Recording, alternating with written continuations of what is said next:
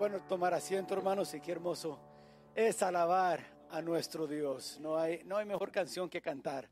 No sé si todavía estaban cuando estaban entrando, pero el vecino acá estaba con sus corridos y quién sabe se escuchaba. Y dije, ay, qué triste, si nomás viniera aquí a escuchar lo que es hermoso alabar a Dios.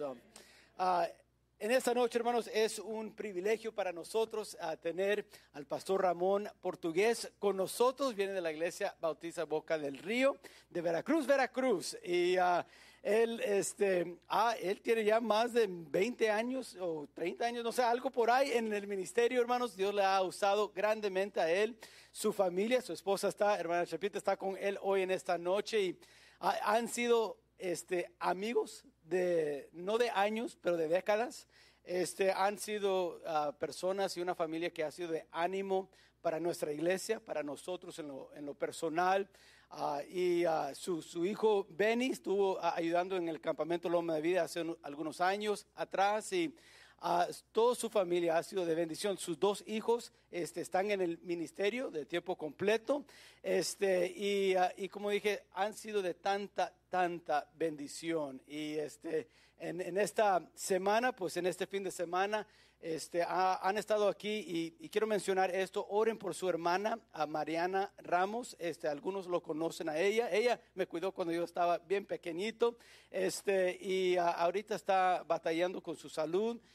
Y estén orando por ella y por eso están en este fin de semana, no en su iglesia, pero aquí visitándole a ella y nomás menciono eso para estar orando por ella. Lo vamos a añadir a la lista de oración para el miércoles, pero por eso están y ya que estaban en este fin de semana, pues tomamos ventaja de decir, pastor, puede predicar por nosotros hoy el domingo en la noche, y él aceptó y como dije, ha sido mucha bendición. Yo sé que lo que él va a enseñar hoy en esta noche va a ser algo de nuestra ayuda, nuestro crecimiento espiritual y hermano, estoy muy agradecido que esté con nosotros hoy en esta noche. Le voy a pedir, venga hermano, y lo que Dios ha puesto en su corazón, tráigalo y así recibimos la palabra de Dios. Gracias, hermano. Mi hermano, Dios les bendiga. Es una bendición, es un privilegio que el Señor nos concede después de tantos años de conocerles y conocernos, especialmente con la familia Mendoza, el pastor Noé, a través de los años visitando nuestra iglesia desde sus inicios prácticamente, batallando junto con nosotros, ¿verdad? Cuando iba a las actividades, a los campamentos, comiendo tierra, durmiendo en tierra y sacudiéndose la tierra, ¿verdad? Tantas veces con los nortes de Veracruz y yendo en algunas ocasiones con algunos, con sus hijos. Y de verdad ha sido una tremenda bendición. Apreciamos la ayuda que a través de muchos años ustedes han dado a nuestra iglesia en oración, económicamente también, en ánimo, en aliento, en motivación, en oraciones, impulsándonos, motivándonos siempre a seguir adelante cuando estaba mi padre y lo siguen haciendo, ¿verdad? Sentimos ese amor, ese aprecio que aun cuando ya no está el patriarca, le decía yo a mi papá, ¿verdad? Todavía seguimos sintiendo y palpando y experimentando ese amor de parte de ustedes. Y ahora, hermano Jeremías, muchas gracias de verdad por la atención de recibirnos. Nos sentimos acogidos, nos sentimos amados, nos sentimos apreciados, nos sentimos como en casa, ¿verdad? Gracias, de verdad, muchas gracias por todos estos años. Y sí, como hermano mencionaba, estamos aquí por esta situación especial de mi hermana. Llévenla en la oración. Prácticamente los médicos han determinado ya una inactividad cerebral, aunque pues todavía hay algo ahí que ellos no han declarado absolutamente, pero oficialmente, pero básicamente es eso. Entonces está en el hospital. Mi cuñado Ángel en estos días tendrá que tomar algunas decisiones sobre su situación, ¿verdad?, con mi hermana. Oren mucho por los muchachos. Gerson regresó, estaba allá en Missouri, regresó de la universidad, va a estar aquí, y bueno, siguiendo el proceso de cerca y esperando, ¿verdad?, que Dios haga su voluntad. Porque al final, hermanos, las cosas no suceden de forma espontánea, las cosas no suceden de forma circunstancial, las cosas no suceden de forma recurrente. Dios está en control de todas las cosas. Dice la palabra de Dios que nuestros tiempos están en sus manos. Con Dios, a Dios las cosas no lo agarran de sorpresa. Para nosotros pareciera, ¿verdad? Hace unos 3 sábados que mi cuñado la dejó en la tienda y cuando le hablaron unas horas después o minutos después, ya estaba en el hospital en esa condición, en esa situación. Y para nosotros puede ser sorpresivo, pero para Dios no. Dios tiene todo bien determinado, diseñado, establecido, formado, forjado, estructurado y más sinónimos que pudiéramos decir para lo que Dios hace. Pero Dios es perfecto en todo lo que hace. Así que sigamos orando por ello, hermanos, se los agradecemos y sé que lo han estado haciendo, sé que lo han hecho y esperando en el Señor, ¿verdad? Un milagro. Él puede, ¿verdad? ¿Se acuerda aquel leproso que el Señor estaba ahí delante del Señor y el leproso le dijo, si quieres, puedes? ¿Qué está diciendo? Tú tienes el poder y tú eres soberano. Tú decides.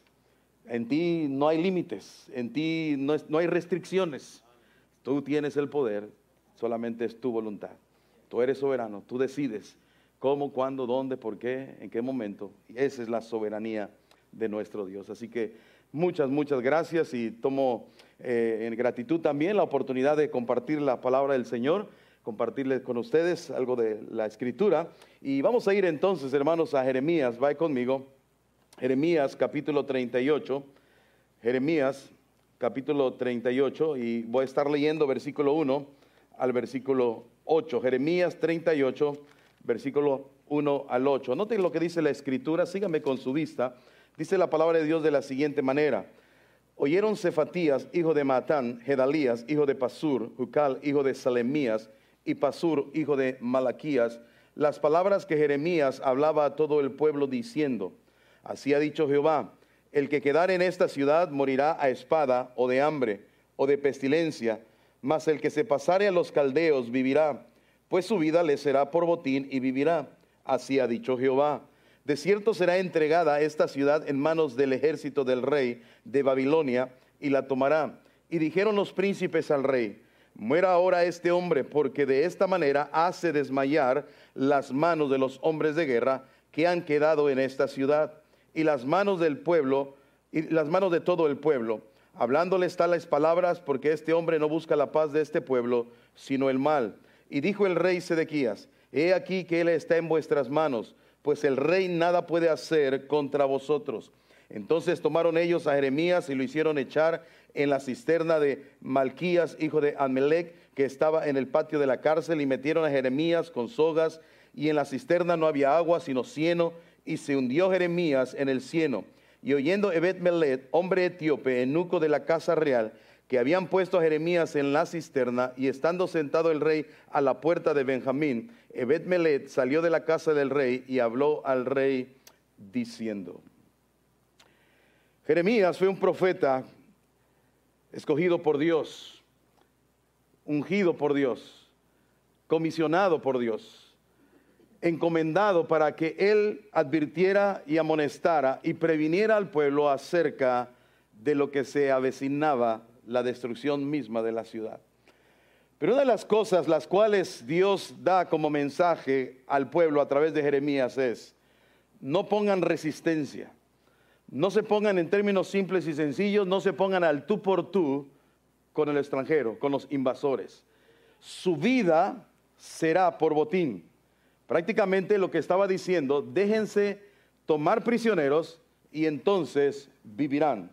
Ahora, esto sonaba ilógico para el pueblo, porque lo natural era oponer resistencia. Lo natural es, como decimos, no dejarse, es ir hasta las últimas circunstancias, consecuencias, pero no dejarse vencer. Pero aquí el mensaje iba en contra de la razón, de la lógica, del sentido común del pueblo. Por eso ellos entendieron que lo que probablemente en su percepción Jeremías Jeremías está vendido. Jeremías prácticamente está yendo en contra. No está actuando lógicamente. A ver, aquí ya se me cayó esta cosa. Es que de esto no hay en mi rancho, hermanos. Ahí ya quedó. All right. Lo dije en inglés, all right. La lógica entonces decía que el pueblo no estaba en sintonía con lo que Jeremías pretendía. Pero eso es lo interesante, hermanos. Dios no actúa con lógica. Dios no actúa en el sentido común del hombre. Dios no actúa en la percepción raciocinia del ser humano. Dios tiene sus propósitos claros. Y Él, de alguna forma u otra, buscaba la preservación del pueblo. Buscaba librar, aunque ya venía un cierto juicio, ya venía una situación difícil para ellos porque iban a ser tomados prisioneros, pero eso les estaba mostrando misericordia de parte del Señor. Les estaba mostrando benevolencia para que cuando vinieran, entonces, al no poner resistencia, entonces ellos prácticamente salvarían su vida. Sí, prisioneros, pero vivos. Sí, prisioneros, con ciertas situaciones adversas, pero respirando con vida. Bueno, ese es el Dios que nosotros tenemos. Es un Dios de gracia, es un Dios de misericordia. Es un Dios que, a pesar de que no somos lo que deberíamos de ser, porque esa era la razón por la cual Dios estaba trayendo esta situación al pueblo, por su desobediencia, su rebelión, su necedad, su insensatez, su falta de certidumbre acerca de la grandeza y de lo que Dios era. Y esa actitud les llevó a ellos a actuar así. Y por eso Dios estaba trayendo este juicio sobre ellos. Pero en medio de eso Dios estaba todavía actuando en misericordia. Pero el pueblo no lo entendió. ¿Y qué hacen? Toman a Jeremías prisionero, lo llevan a esa cisterna, con toda la intención, hermanos, que en esa cisterna prácticamente él aprendiera la lección de que no podía ir en contra de ellos como pueblo. No podía usar ese sentido de lógica, cómo dejarnos vencer. Y dice la Escritura que entonces pidieron licencia al rey. El rey dijo: yo no puedo hacer nada en contra de vosotros, aunque él era el rey y él podía hacerlo. Pero simplemente él se dejó llevar por lo que el pueblo clamaba y pedía, y era la prisión, y en términos más simples era la muerte del mismo Jeremías. Jeremías, hermanos, representaba la voz de Dios. Jeremías representaba la advertencia. Jeremías representaba la prevención. Jeremías representaba en su voz misericordia. Jeremías representaba la protección de Dios a través de su mensaje. Pero el pueblo no lo entendió así. Y pareciera que el pueblo se estaba saliendo con la suya. Pareciera que entonces ahora Jeremías tenía que ir muriendo lentamente en ese cieno lleno de hediondez, de pestilencia y de toda la pudredumbre que pudiera imaginarse en un lugar así. No era agua sucia, era cieno. ¿Usted alguna vez se le ha roto un drenaje? ¿Alguna vez le ha tenido que meter las manos en un lugar para taponear lo que se está saliendo? Huele exquisito, ¿verdad? Huele halagador. Porque uno no come flores ni rosas. Y todo eso era puro desecho humano. En esto era agua estancada, agua podrida, agua sucia. Era muy seguro que había sanguijuelas. Era muy seguro que había animales, gusanos, producto del mismo cieno, del mismo lodo, de la misma pudredumbre. Allí estaba la voz de Dios, Jeremías. Y pareciera que no había esperanza, que esa voz se iba a callar, que esa voz se iba a silenciar, que esa voz iba a dejar de pregonar: arrepiéntanse, no resistan a lo que Dios va a traer. Pareciera que esa voz iba a quedar sepultada en ese cieno. Y a veces así parece, hermanos. Parece que el diablo se sale con la suya. Parece que el diablo al final canta victoria. Pareciera que el diablo, los enemigos del evangelio de la verdad, de la luz, del evangelio de la verdad de Dios, pareciera que se está callando, y pareciera que el diablo está predominando y está prevaleciendo, y las voces se están callando. Pareciera. Pero si seguimos viendo la historia, dice la Escritura que de pronto entre las sombras sale alguien llamado Ebed-Melech, de entre el anonimato. Alguien, como decimos coloquialmente, no tenía vela en ese entierro. Él era un etíope, Él era un hombre que trabajaba en palacio, era un hombre que al final era un extranjero que servía y que participaba de las necesidades del palacio y que no tenía por qué arriesgarse de la manera en que se arriesgó. Y de pronto, entre las sombras del anonimato, surge Ebed-Melech. Y mis hermanos, ¿cómo hacen falta Ebed-Melech en los tiempos actuales? Porque Jeremías pareciera que estaría a punto de desaparecer.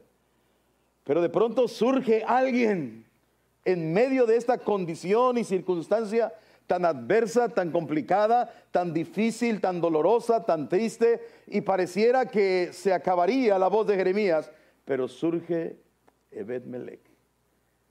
Y Ebed-Melech, como dije hace un momento, aunque él ni siquiera tenía que haber tenido el interés, él ni siquiera tendría que haberse puesto atención a todo esto, porque pues no era su pueblo. Él solamente era un servidor de palacio, era un eunuco, era alguien que nada más participaba y servía. Pero la diferencia la marca este tipo de personas en la obra del Señor. Gente con corazón para la obra. Y ese fue Ebed-Melech. Y escuche bien esto. Ebed-Melech finalmente puso manos en la obra, aunque no era su responsabilidad, aunque él ni siquiera debería haberse arriesgado, pero la diferencia la hace un corazón para la obra. Jeremías era la obra, Jeremías era la voz de Dios. Y Ebed-Melech ahora entra en el escenario y toma una responsabilidad, toma una carga, toma una decisión, se echa al hombro lo que está sucediendo y empieza a dar pasos hacia la liberación de Jeremías. Ahora, quiero mencionarte en los siguientes minutos, ¿cómo reacciona alguien que tiene un corazón para la obra? ¿Cómo reaccionó Ebed-Melech con ese corazón hacia Jeremías? ¿Cuál fue su actitud? ¿Qué es lo que él hace? ¿Qué es lo que él siente? ¿Qué es lo que él piensa? ¿Qué es lo que le hace a él no quedarse en la condición de simplemente espectador? ¿Qué es? Primeramente, note lo que dice el capítulo 38, versículos 7 y 9. Lo tenemos. Y oyendo Ebed-Melech, hombre etíope, eunuco de la casa real, que habían puesto a Jeremías en la cisterna, y estaba sentado el rey a la puerta de Benjamín, Ebed-Melech salió de la casa del rey y habló al rey diciendo: mi señor el rey, mal hicieron estos varones en todo lo que han hecho con el profeta Jeremías, al cual hicieron echar en la cisterna, porque allí morirá de hambre, pues no hay más pan en la ciudad. Vea lo que hace que Ebed-Melech tome la decisión de hacer algo por Jeremías. Primeramente, no fue indiferente a lo que escuchó. ¿Está conmigo? No fue indiferente. Hermanos, una triste realidad que vivimos en el cristianismo es que oímos tantas y tantas cosas en relación con la necesidad de los misioneros, de la necesidad de la evangelización del mundo, de la necesidad que hay en el mundo. El pecado está haciendo estragos, el pecado está lastimando, lacerando, dañando, destruyendo, arruinando miles y millones de vidas. ¿Y quiénes van a ser los que van a marcar la diferencia? Los Ebed-Melech, que escuchemos que hay necesidad. Bueno, todos los días escuchamos que hay necesidad. Nada más salga usted y puede darse cuenta que hay necesidad.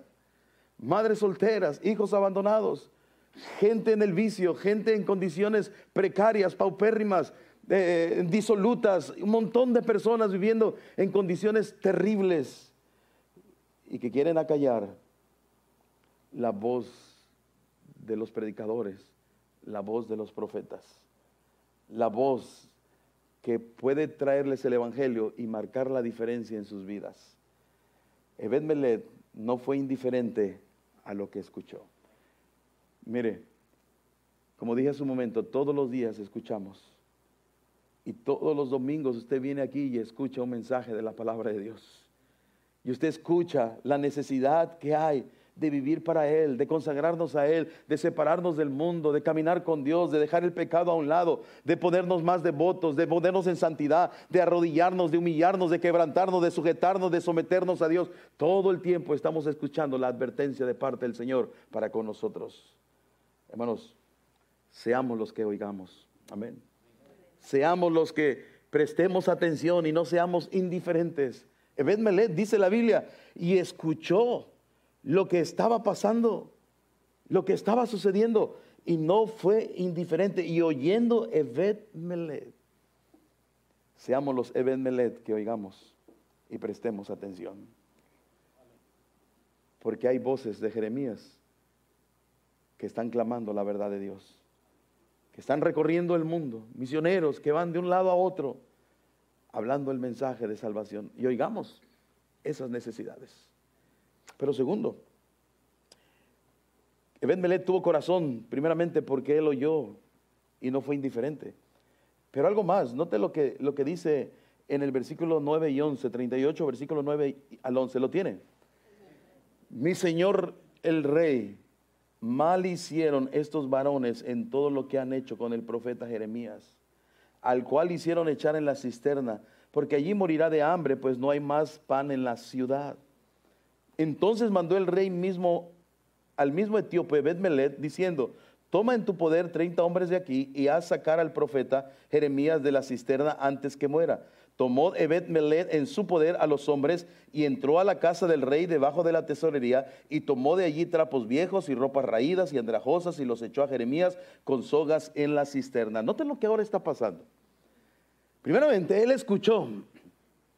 Segundo, él atendió la necesidad del profeta. No solamente escuchó que el profeta ahora estaba en una situación adversa, en una circunstancia complicada. El cieno, el lodo, prácticamente era la sentencia de muerte para Jeremías.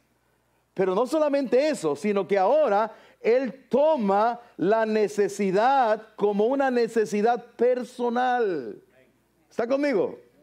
Porque él se indigna en la injusticia. ¿Por qué digo que es una necesidad que la toma personal? Porque él dice: estos hombres han hecho injustamente, han hecho mal. No es la manera, no es la forma. Es el profeta de Dios, es el mensajero de Dios, es el embajador de Dios, es la voz de Dios. Ellos han hecho mal, son injustos. Y lo toma personal.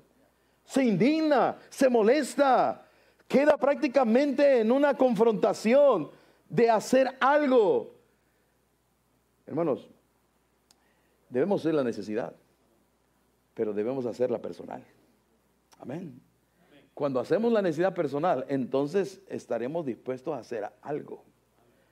Cuando tú oyes la necesidad, dices: oye, qué bárbaro, cómo soy, cuánto borracho hay, cuánta situación complicada, cuánta dificultad, cuánta situación adversa. ¿Cómo puede haber gente así? ¿Cómo puede haber misioneros que sufran tanto? ¿Cómo puede haber misioneros que estén batallando, que están luchando para juntar su sostén, están luchando para ir al campo misionero? ¡Qué bárbaro, qué dificultad! Y no haces nada. Déjame decirte, las Naciones Unidas también se preocupa por el hambre en el mundo. Y a veces hasta hacen más que nosotros.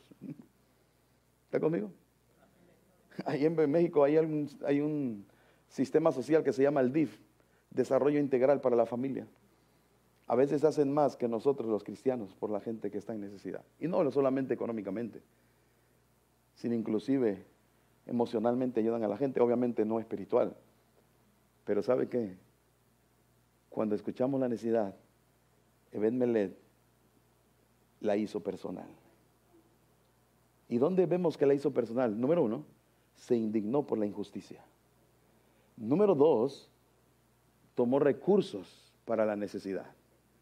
Le va y le dice, esto es interesante, va y le dice al rey: mira, esto hicieron así y así.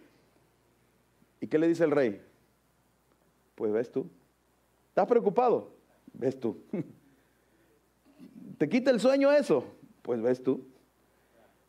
Y es más, aquí hay unos 30 hombres, ¿ves? Y dice la Biblia que tomó los 30 hombres, pero no solamente eso, sino que tomó trapos, raídos, trapos viejos. ¿Y sabe qué hizo, verdad? Tira las sogas para que Jeremías se las ponga debajo de los sobacos. ¿Usan la palabra aquí? ¿Sí? Axilas. Allá en México también tenemos otro nombre, ardilla también, ¿verdad? Por eso cuando alguien huele mal le dice uno, yo te chilla la ardilla, ya sabes qué es, ¿verdad? Y se los puso y los sacó. ¿Sabe por qué, hermanos? Porque alguien que oye la necesidad y tiene corazón para la obra, no se queda quieto. Hace algo por la necesidad. Y eso es lo que hizo. No anda buscando quién va. Él dice, yo lo hago. No ando buscando a ver quién me ayuda. Él dice, yo lo hago. Él agarró los 30 hombres porque el rey se los puso.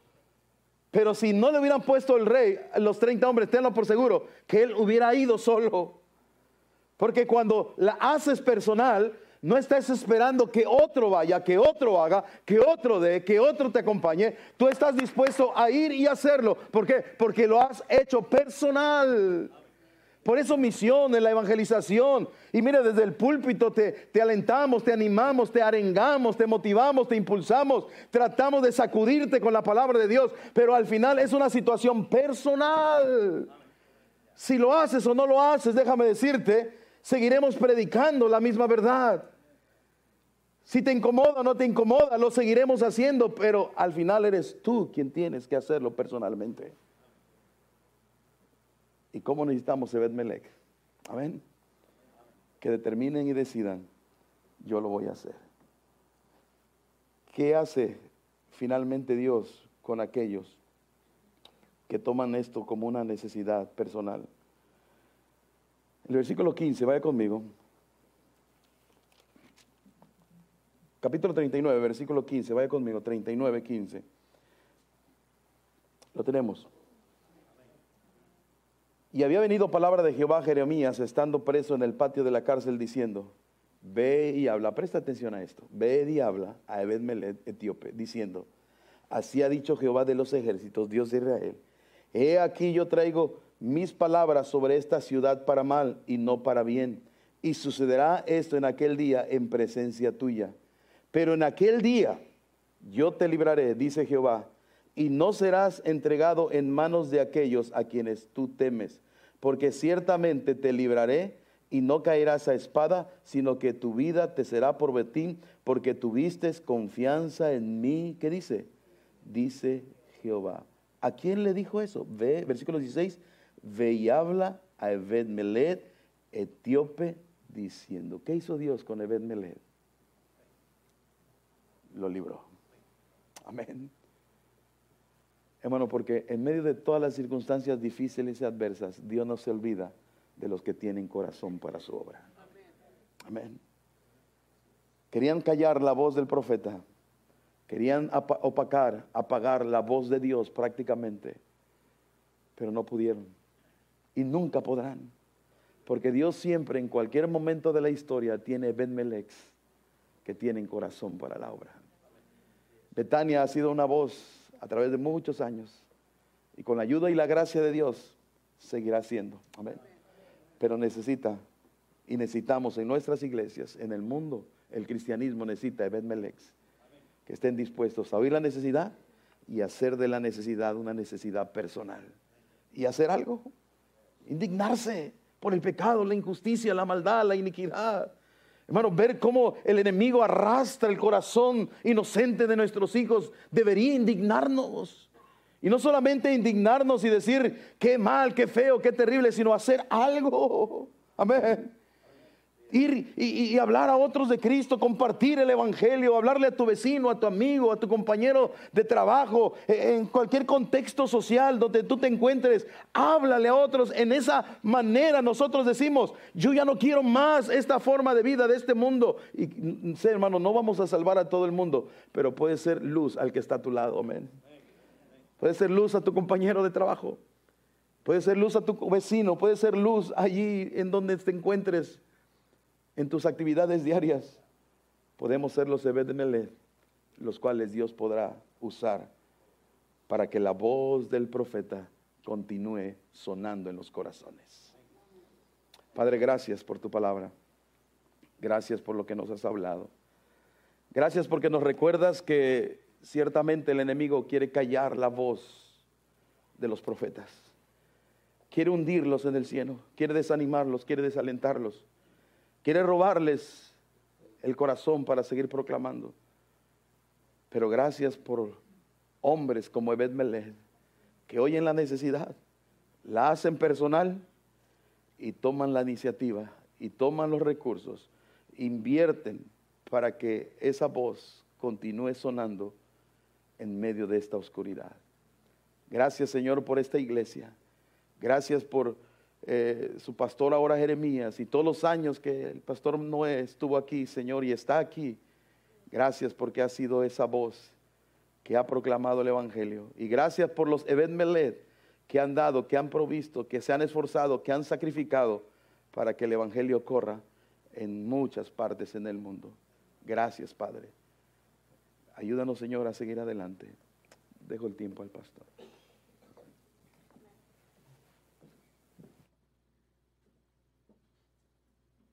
Voy a pedir que el piano empiece a tocar y hermanos, vamos a hacer algo que no hacemos normalmente, pero les voy a pedir que se pongan de pie conmigo y seguir en este tiempo de oración.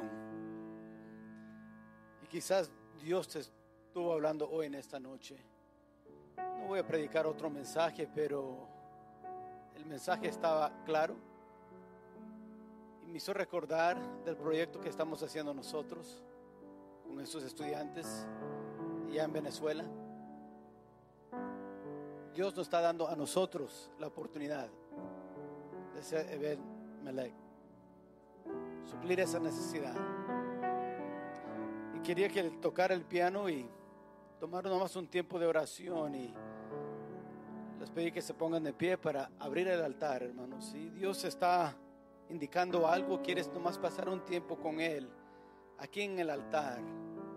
Mientras toca el piano vamos a abrir el altar y decir: Dios, yo quiero ser Ebed-Melech en este mes, en estas semanas. Yo quiero suplir la necesidad que hay. Yo quiero ver que tú me usas a mí.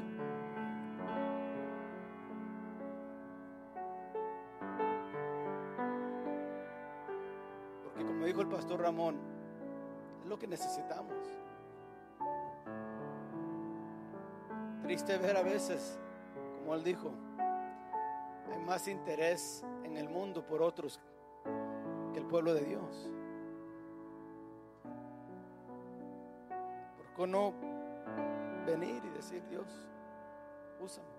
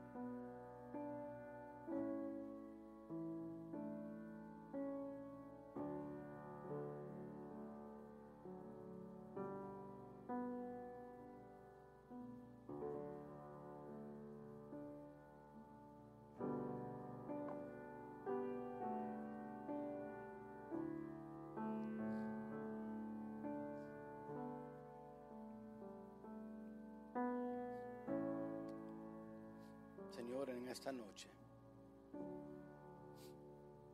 venimos delante de ti pidiéndote que tú obras por medio de nosotros.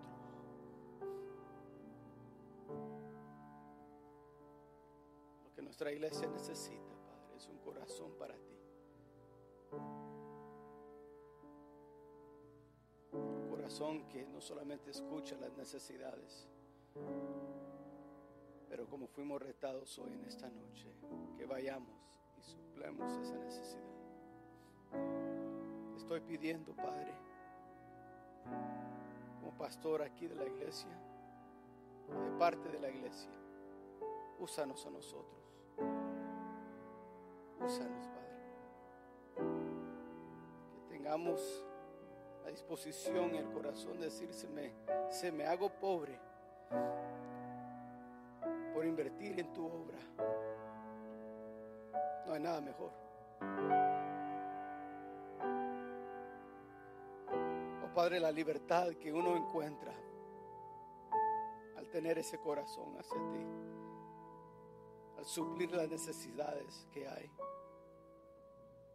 al ayudar a otros, al ser de bendición a otros. Oh, la libertad. Como has dicho, lo que nosotros tememos no nos alcanzará, porque tú has prometido ser de protección. ¿Qué más queremos, Padre? Como iglesia es nuestro deseo suplir las necesidades de los cuales escuchamos y de los cuales podemos hacer algo. Y en todo este año vamos a tener proyectos. No queremos ser una iglesia que solamente escucha y conoce las necesidades que hay en los campos misioneros, sino queremos ser una iglesia que actúa, que vaya, que suple, que sacrifique.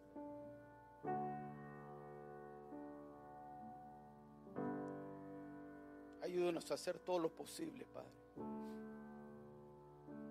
Tenemos un fondo misionero aquí,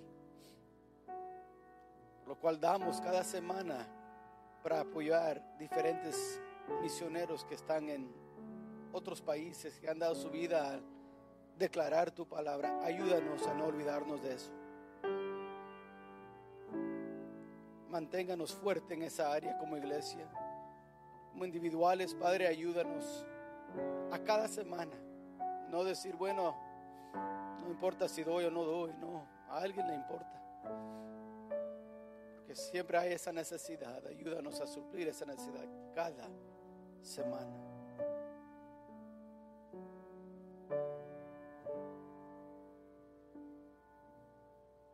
Obra en cada corazón. Ayúdanos hoy en esta noche. No olvidar este mensaje. Que mañana lunes no llegamos al trabajo como que no escuchamos nada. Ayúdanos a llegar mañana al trabajo y ver las necesidades que hay allí. Los compañeros de trabajo tienen necesidad y esperan un Ebed Melech que llega. Que eso sea nosotros, Padre. Tenemos familiares que están hundidos en el cisterna del pecado. Ayúdanos a llevarles el mensaje que los puede sacar de ahí. No lo podemos hacer sin ti, sin la llenura de tu Espíritu. Ayúdanos a no olvidar esto. Ayúdanos a llevarlo con nosotros en todo lugar que andamos en esta semana. Gracias por el mensaje, gracias por el pastor portugués que lo trajo. Bendígalo, Padre. Suple todas sus necesidades y ayúdanos como cristianos ahora a vivir lo que hemos escuchado. Y esto lo pedimos en el nombre de Cristo Jesús. Amén.